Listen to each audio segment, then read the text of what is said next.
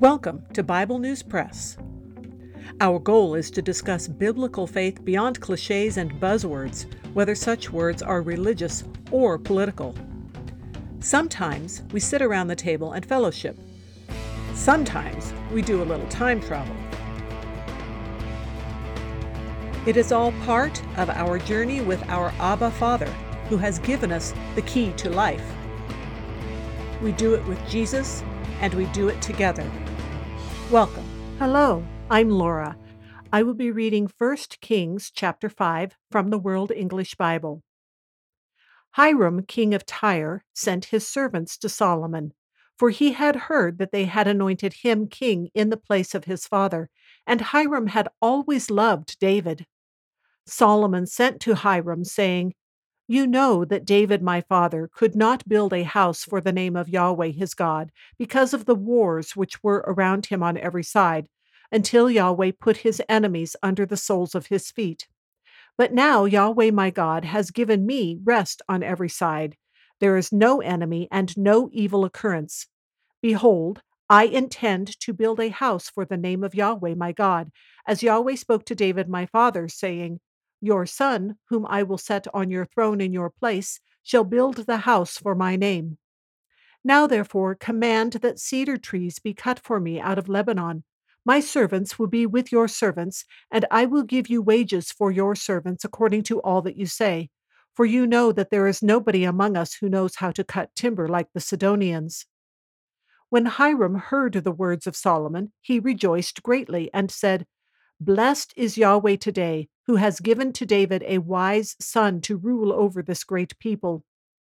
Hiram sent to Solomon, saying, I have heard the message which you have sent to me.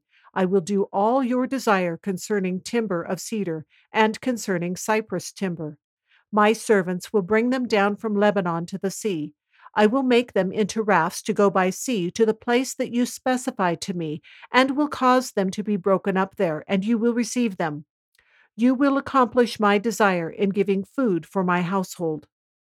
So Hiram gave Solomon cedar timber and cypress timber according to all his desire. Solomon gave Hiram 20,000 cores of wheat for food to his household, and 20 cores of pure oil. Solomon gave this to Hiram year by year. Yahweh gave Solomon wisdom, as he promised him. There was peace between Hiram and Solomon, and the two of them made a treaty together. King Solomon raised a levy out of all Israel, and the levy was 30,000 men. He sent them to Lebanon, 10,000 a month by courses. For a month they were in Lebanon, and 2 months at home. And Adoniram was over the men subject to forced labor. Solomon had 70,000 who bore burdens, and 80,000 who were stonecutters in the mountains.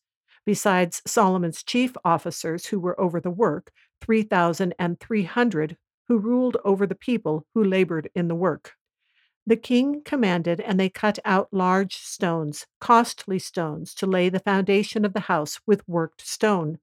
Solomon's builders and Hiram's builders and the Gebalites cut them and prepared the timber and the stones to build the house. That's the end of chapter 5. Hiram is an intriguing character. We first hear of him in 2 Samuel chapter 5 verse 11 when King David is about 37 years old. Hiram was already king then, so he is probably at least 20 years old at that time, which would make him about 53 when Solomon becomes king at age 20. In 2 Chronicles chapter 2 verse 12 it says that Hiram praised God as the creator of heavens and earth. It seems likely he might have been a godly man and an example of someone who is not an Israelite choosing to follow God. I think verse 6 has diplomatic tones here, and they're being very formal, and it might come across kind of commandeering to us, but I don't think that King Solomon was doing that. I think it was an offer of business, especially because Hiram responds with an adjustment to the terms of compensation. Instead of paying the laborers, he'd rather have food supplied. And in verse 6 also, Solomon is praising the skill of the Sidonians. On a side note, Tyre and Sidon are frequently spoken of together throughout the Bible. I did a word search and found it mentioned in Jeremiah 47:4, Ezekiel 27:8, Joel 3:4, Zechariah 9:2, Matthew 11:21, Matthew 15:21, and Acts 12:20. Unfortunately, future kings of Tyre would not be the same as Hiram, and one in particular is so bad that he is the dual subject of a passage in Ezekiel that could not only refer to a man, and I will link to an article about this. But Hiram and Solomon have an alliance that will keep showing up.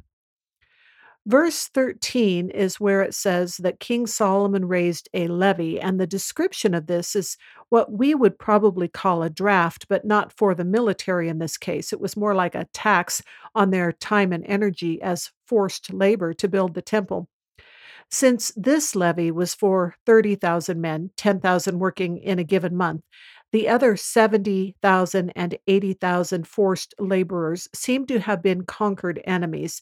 You may recall that if someone attacked Israel, Israel was allowed to take those people as prisoners rather than let them go and regroup and come attack them again. I talk about this in my episode about slavery. In verse 17, we begin to get the idea of the scope of the project in both materials and engineering. And it's another example that ancient man was at least as intelligent as we are. Modern people have a tendency to think of themselves as superior, but they have to ignore real history to do that. And they also often fail to simply take into account that the increase in population is what has made a lot of our advances possible, not just intelligence. That's all for today. Thanks for listening. That is the Bible News Press segment for today, but not the end of our journey.